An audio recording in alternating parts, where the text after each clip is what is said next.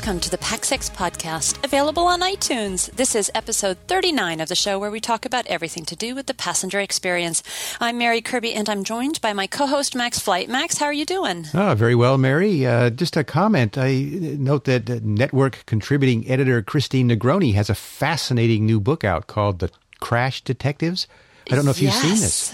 Yes, we actually wrote a preview piece about this book, and now we need to go ahead and do a review of the book. So we're looking forward to doing that. Have you guys interviewed her yet? Yes, we did. In the Airplane Geeks episode that's just out today, episode 422, we had Christine on, and she told us about the book and some of the background, and just we had a fascinating conversation. So I highly recommend the book. Fantastic. I've got it in, she was kind enough to send me the book, so I can't wait to get stuck in and to read it.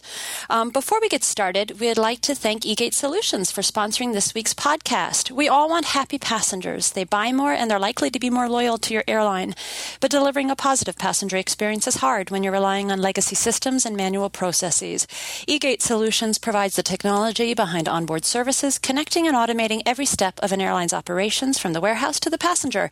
With eGate, you can spend less time and money on the process and more on optimizing the passenger experience, which really is what we are all in the business of delivering. Visit eGate Solutions online at www.egate-solutions.com or email them at info@egate-solutions to learn more.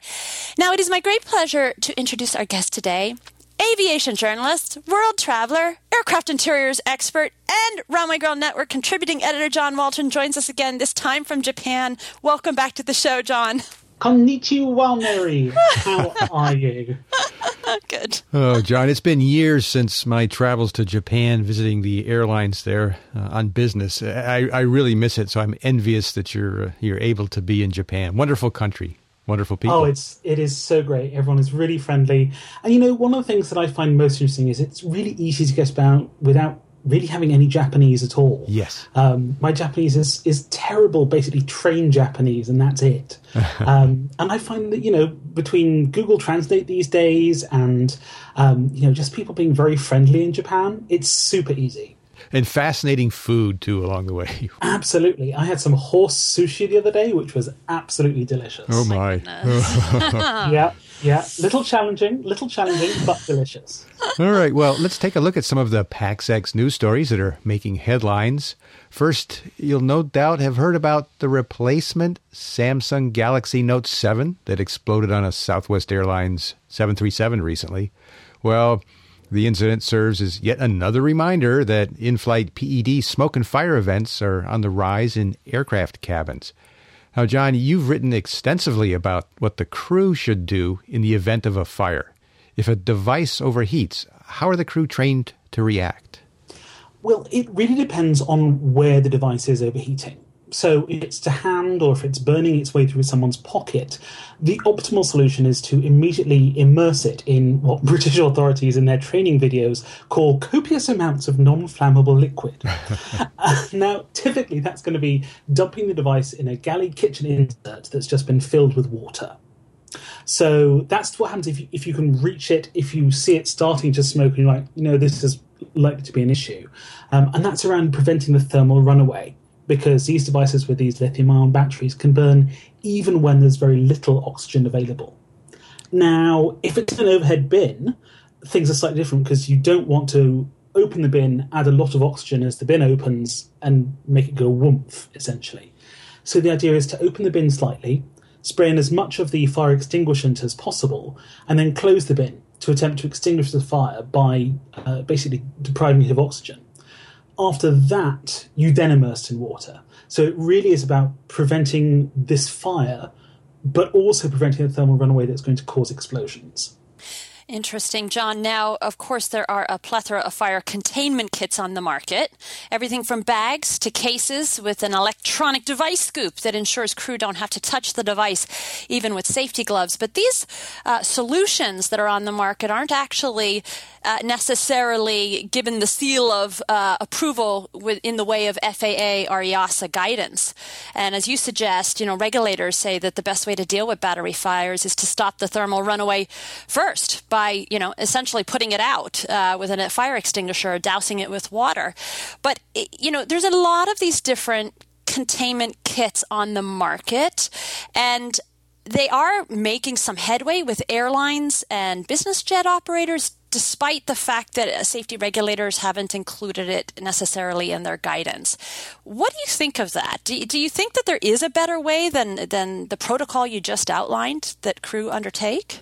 Yeah, it's a really interesting one because, I mean, this risk is developing and changing all the time. So I realise it is tricky for the regulators to get their heads around and to really, update crew in particular with what the current thinking is as these batteries get bigger and as we all carry more PEDs around. I mean, I for one can't wait for the first time someone drops a set of Bluetooth headphones and crunches that in a seat and that starts smoking. That's going to be an absolute nightmare. We wrote about this on Runway Girl Network. It's one of the issues for airlines as we go wireless with headphones.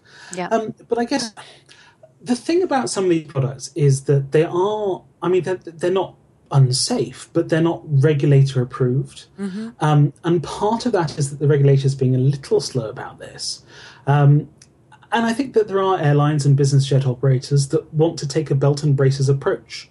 They want to make sure that they've got both the protocols for dousing it in a bucket of water, but also to have the option of things like these containment bags and containment boxes and the kind of things that we're seeing. Mm-hmm. To be honest, I'm relatively relieved that the airlines are taking the initiative on this one. It seems to make a lot of sense. And certainly, as soon as something catches on fire, we hear about it through the media these days. So airlines don't want that bad press, or indeed, airlines don't want planes to burn, which is, both of those things are sort of linked, aren't they? Amen. Sure. You ask any pilot what's their greatest fear amongst all the risks, and they will almost universally say a fire on board is the number one fear.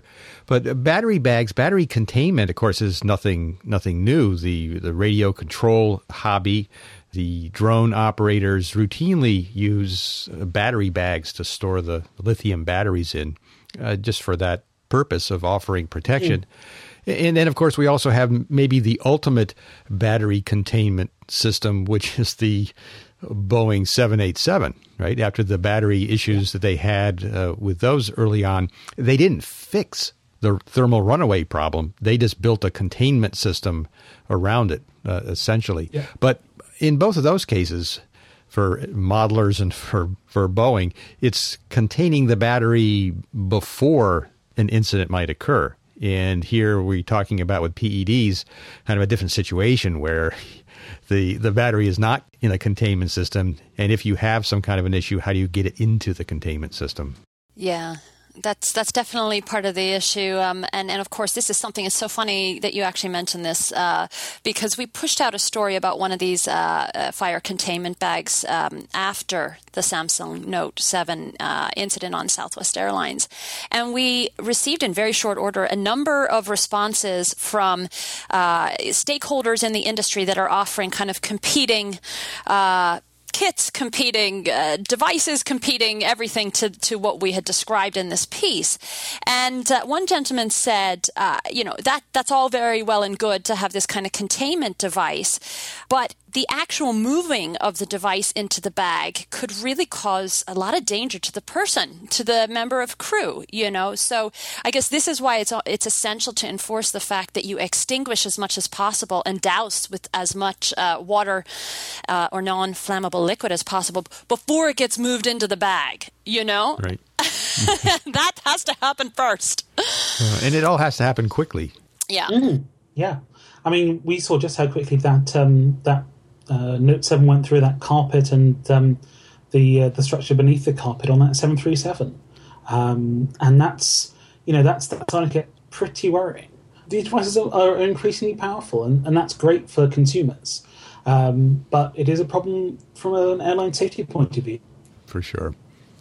All right. Well, next, John's written a really deep dive piece about American Airlines' decision to dump its patented business class seat on the 787-8 and also some refitted 777-200ER aircraft due to problems with embattled seat maker Zodiac. John, what were the big PAX-X lessons learned from this experience? Oh gosh, I mean, there's quite a lot of lessons, and I think let's start off by saying that it's really great that American Airlines is engaging like this and really starting to share this information out so that all seat makers and all airlines can learn from this. I think that it's really helpful for them to be, talking to media. But I guess in terms of the big lessons, we're looking at two real themes here. The first is around the fact that bespoke seats are really hard to get right. And I think that's true both in terms of the criticism that arose from the shape of the seat and its lack of length. As soon as it debuted, we had a couple of people writing into us with pictures saying, look, this is a very short seat and I'm not a particularly tall person and I feel cramped in.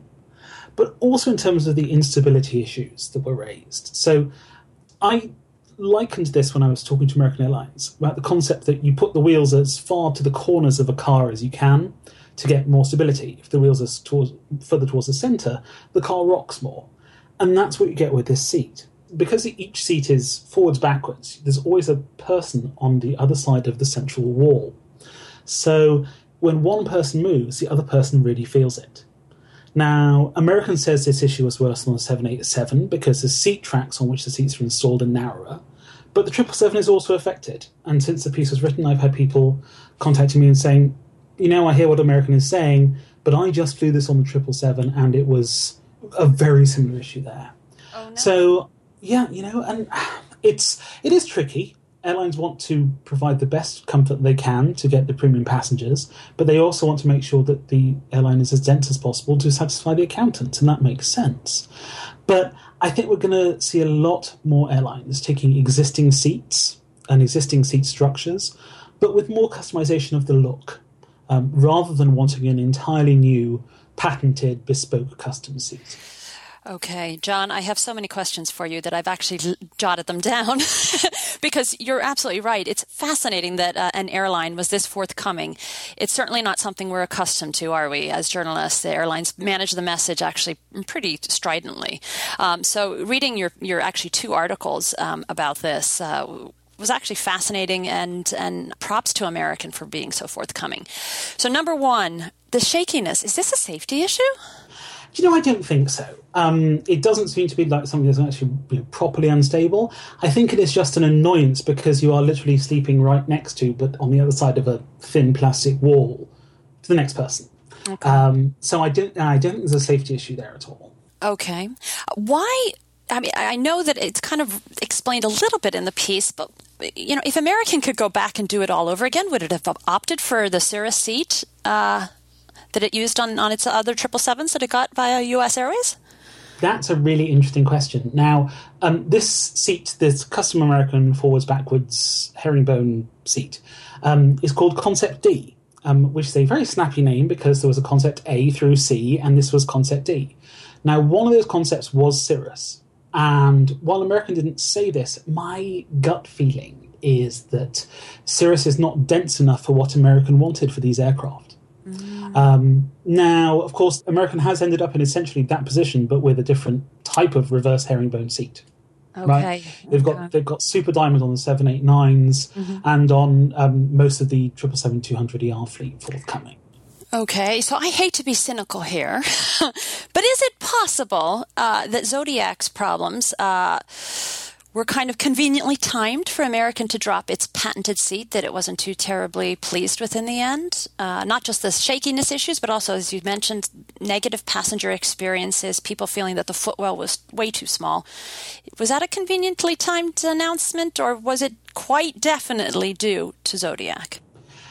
My feeling on this is it was more Zodiac related. Okay. Obviously, it's a big climb down for American. It does introduce inconsistency within the fleet.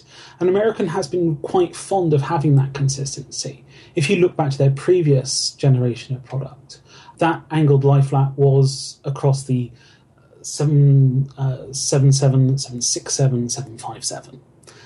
So they like that consistency, and I think they'd have wanted that consistency to remain. I do think it is about this production situation, right? I mean, we already knew that this side of the industry is over-consolidated. There are too few players going for too big contracts. Rather than having a contract from American Airlines and US Airways, you've now got a single contract from essentially both combined carrier. And that's really problematic because there's not the capacity in the industry to deal with that these days. And I think that these delays with brand new 787s parked on the tarmac waiting for business class seats really hammered it home to the industry. Yeah. And I think we're seeing the effect of this. Airlines are more willing to take a gamble on new providers rather than existing seat makers. One of the things that I think maybe I had underappreciated before reading some of the things that you've written recently, John, is the complexity of the seats, but also besides the technology involved in them, just the lead times and all the planning that has to go into it. It's really a much more complicated process, obviously, than just buying a seat and bolting it into the airplane. Yeah, it sure can be. Airlines are renowned for making slow decisions on product. But if you're an airline and you're not the size of American Airlines and you want to buy a seat relatively quickly, it's not an impossible thing to do. If you're happy to take a seat that you customize cleverly through the use of materials and shrouds that are out of the way of the head impact criterion in particular, which is one of the key certification issues if you change part of the seat. If you do things around the types of surface that you use, and then you wash that with some mood lighting, that can be super effective. I mean, you look at Virgin Australia's version of this same BE Super Diamond seat that Americans are using. It looks markedly different because in the center divider section, they chose this very on-brand purple sliding door assembly, which is out of the way of any kind of impact certification, so it's essentially irrelevant for certification purposes. But then they also wash it in a lot of purple LEDs, and it looks fantastic. So I think we're going to be seeing a lot more of that. I think people are going to be choosing these much more high commonality seats. And we already saw this a little bit at the Aircraft Interiors Expo in Hamburg in April. Mary, I remember you and I were walking around Zodiac, and they were displaying their new version of Sky Lounge, which is the seat on which United's new Polaris seat is based, and which ANA and Emirates take as the ANA long-haul business class and Emirates A380 business. And they've really cut down the number of individual parts for these seats, and they're much more interchangeable now than they were. Which makes a lot of sense from a manufacturing point of view, for sure. And it also seems, and it seemed at Aircraft Interiors, that we're now into the world of kind of more iterative changes with respect to business class seats, insofar as there seems to be agreement that the Super Diamond and the Cirrus, we saw a lot of copycats, didn't we, John? In fact, you wrote a piece about that. It was something, the photocopier, the herringbone photocopier, where multiple seat makers are going in that direction. And then, I guess, as you say, differentiate whether it's via mood lighting, whether it's via additional bells and whistles, and of course, the kind of the soft product. But that seems to be the business class standard now. Is that fair to say? Yeah. I mean, the outward-facing herringbone, where the seats face away from the aisle rather than into the aisle, that's what people want these days. That's the thing that overall you're going to have the best experience on. If you know you're going to get one of those, you know you're going to have a pretty good run of it. There are other seats that airlines are still installing, but as I keep banging on Runway Girl Network about the zero-sum problem with the staggered seats, right? So like the Thompson Vantage, even the Thompson Vantage XL, one of the seats is on the aisle, one of the seats is away from the aisle. And the one away from the aisle is a lot more private, and you get bumped into a lot less. And that's a really big difference, and actually a really important difference. And yeah, it's a really interesting situation where you have either a set of products that are very good for everyone, or you have a set of products which are slightly better, let's say, for the people who have the seats that are actually at the windows. But those are usually less than 25% of the seats in the cabin. Right. So it's really difficult. And, for my personal travel, because I know how to select my seats and I know the day windows at which the airlines I'm flying on open up the various seats that they've held back for platinum frequent flyers and so on, I can usually get a great seat. But normal people, right, don't really have that same ability, or perhaps indeed desire, to as we say in the business, garden their reservations. And they end up in a seat which isn't as good. I'm really glad, John, that you appreciate the fact that you're not a normal flyer. Absolutely. And one of the things that as I travel around, I really try to do is, occasionally strike up a conversation with people who are flying business class, who are not there, as part of their work. Whether that's on an award reservation that I've done, or I found a great fare or something.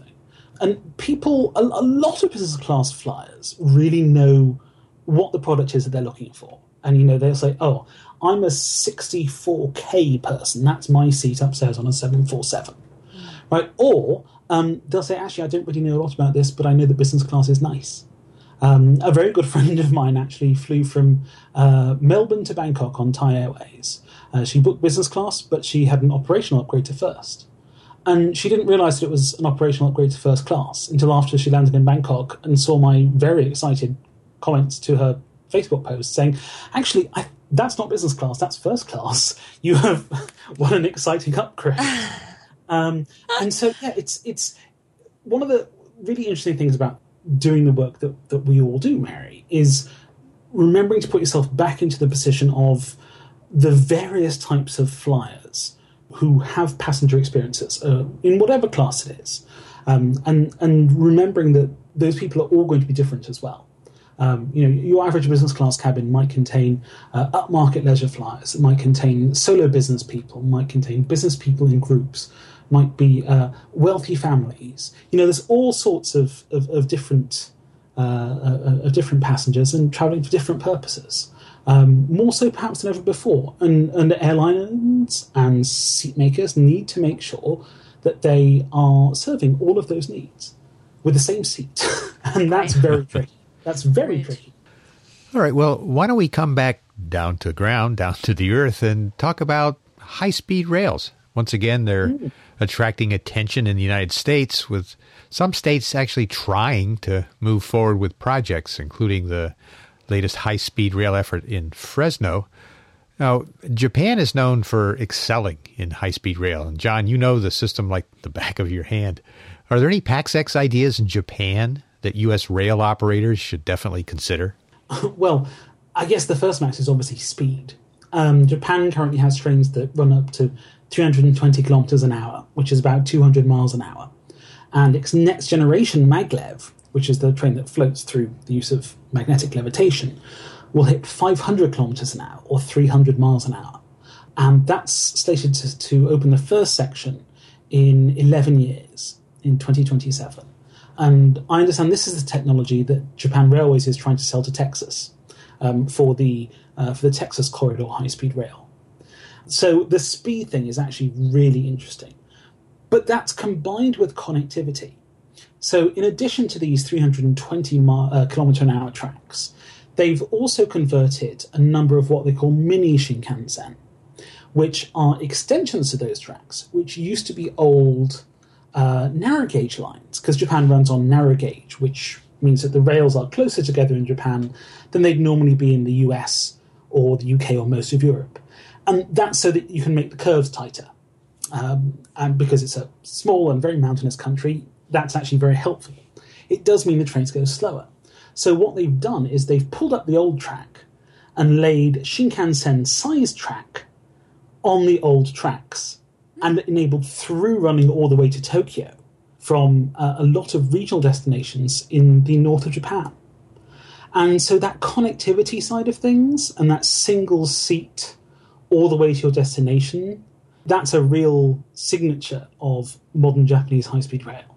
And that's also something that's really important. People aren't going to want to, for example, drive to a railway station outside of town, get on a train, and then end up at another railway station outside of town elsewhere. Now, some of the Japanese stations are outside of town, but there's always a shuttle train which is dedicated to meet that Shinkansen and whisk people straight into town, often to 3 or 4 stations within town as it trundles in. So that connectivity side of things is really big too. John, there's so many reasons, of course, as to why the U.S. does not have high-speed rail yet. And many would suggest that, of course, the issue of lobbying groups has played a serious role, whether that be highway or airline lobbies, etc. In Japan, how does the high-speed rail service compare then to the aircraft that are plying the same routes, essentially? Well, the interesting thing is that even though Japan's quite a long, thin country, train journeys are really fast and really efficient. And they're also a lot more comfortable than flying. So here's an example. For about $200, it takes 5 hours to travel 750 miles between Tokyo and Fukuoka by train. And that's a non-stop, single-seat, city centre to city centre trip. Now, you might, if you were willing to spend for the expensive flights, take 45 minutes fewer by plane, but that'd be in a lot less comfort. So you'd have 787 style seats, compared with, even in the standard class of Japan Railways, a 2-3 layout, 18.3-inch wide seats, pitch about 41 inches. And if this is starting to sound like US domestic first, that's kind of what it feels like. And also, while the Japanese version of the TSA is a lot less of a nightmare, maybe pretty hard to be any worse, even so, travelling to and from the airport is tricky. You have to make sure that you'll get just the right train and that you've, left just enough time, and you don't want to cut it too fine. That's just stressful, and you can't get work done. I mean, if you're travelling that 5 hours, you can actually power down and get some serious work done, or you can read a book, or watch TV, or, any number of things. Because Japan, being Japan, has full 4G connectivity throughout the network, even in tunnels. Wow. So you can basically just be like you're in the office, except you're on a train. And of course, you have a number of different classes of service. So you can, really choose what you want to experience. It explains why you're so productive, John, even when you are traveling around Japan. Still able to produce copious amounts of copy for Runway Girl Network. Mary, there are times when, rather than holding up in a hotel room and writing for the day, I'll just hop on a train and write on the train. I've got a little portable Wi-Fi dongle that I can just plug into my laptop, and it's basically like being in the office. It's great. And, there are other options as well, even just beyond the basic Shinkansen. So you can get on the green car, which is like their business class. So that goes from standards 2-3 to a 2-2 configuration on most of the network. And so there's a 19-inch wide seats, 46-inch pitch, big recline, little leg rests that flip up, and you can get some serious work done. That's just like being in an office. And even on some newer trains, they have this option called Grand Class, which feels a lot like, first class, like proper first class. So it's a big, modern, swishy, artistic recliner business in this sort of 1-2 layout with these big 21-inch wide seats and 51 inches of seat pitch and, hot and cold running attendants and everything. And it's really, really, it's beyond anything you get on a domestic US airline until you start getting into the realm of the real flatbed seats. Right. But what's very interesting is that in competition with the airlines, particularly in the west of Japan and into Kyushu, which is the island to the southwest, where the Shinkansen has only recently come to Kyushu, they just extended it down to the bottom of the island. In that area, the standard cars are actually in a more spacious layout. They've taken out one seat across, so rather than the 2-3, they've moved it into 2-2 on some of the slower trains. And even some of the faster trains as well, actually. And so that's directly to compete with airlines in these markets, both in terms of comfort and because the Shinkansen was a late starter here, because people are used to flying in these more remote areas. And I think that's going to be something that high-speed rail in the States will really need to look at, is that people are used to flying, even though it's a pain, even though everyone, hates the trek out to the airport and hates the wait and the security and everything. People are used to flying and they know how to do it these days. And to really win people over, people really have to start thinking about passenger experience on the train, in the way that, to an extent they already do on the Acela and the northeast corridor. But that is what I think is going to be a real seller. Fantastic stuff, John. My goodness. And we will include some links to some of your field reports. And I know I'm going to say it wrong. It's Shinkansen? Am I saying that wrong? Yeah, no, that's right. It literally means new trunk line. New trunk line. Shinkansen. And you've written some fascinating pieces about the footpath Shinkansen and the modern art Shinkansen. So we'll direct readers to those reports. They're really quite fascinating. Alas, we are rapidly coming to a close. I want to thank our listeners. Remember, you can find us online at runwaygirlnetwork.com and on iTunes. And of course, you can find a lot of John's fantastic content there. Be sure to follow all the Runway Girl Network activity on Twitter at @RunwayGirl. And remember to use the PAXX hashtag when tweeting about the passenger experience. Please join in the conversation. Would love to have you. I'd like to reiterate our thanks to our sponsor, eGate Solutions, and I'd like to thank John for being our guest. John, very quickly, am I right in saying that you are actually writing a guide to Japan? Yeah, I'm doing a little bit of a side project. Okay. Just so I get a lot of questions from people asking, how do I do Japan? And so I'm putting together a little ebook or something that's basically helping me to avoid answering those questions individually every time I get asked. Okay, fantastic. Well, where can listeners find you at then, on Twitter and elsewhere? Well, I'm always on Twitter and Instagram. I'm That John there. And you can follow along with my Japan travels in particular, which always include a lot of passenger experience shots, on the That John in JP hashtag. Okay. Well, John, thank you again. The depth of your knowledge and experience is impressive as always. So we'll ask all of you to join us again next time as we talk about the passenger experience on the PAXX podcast. Take care, everyone.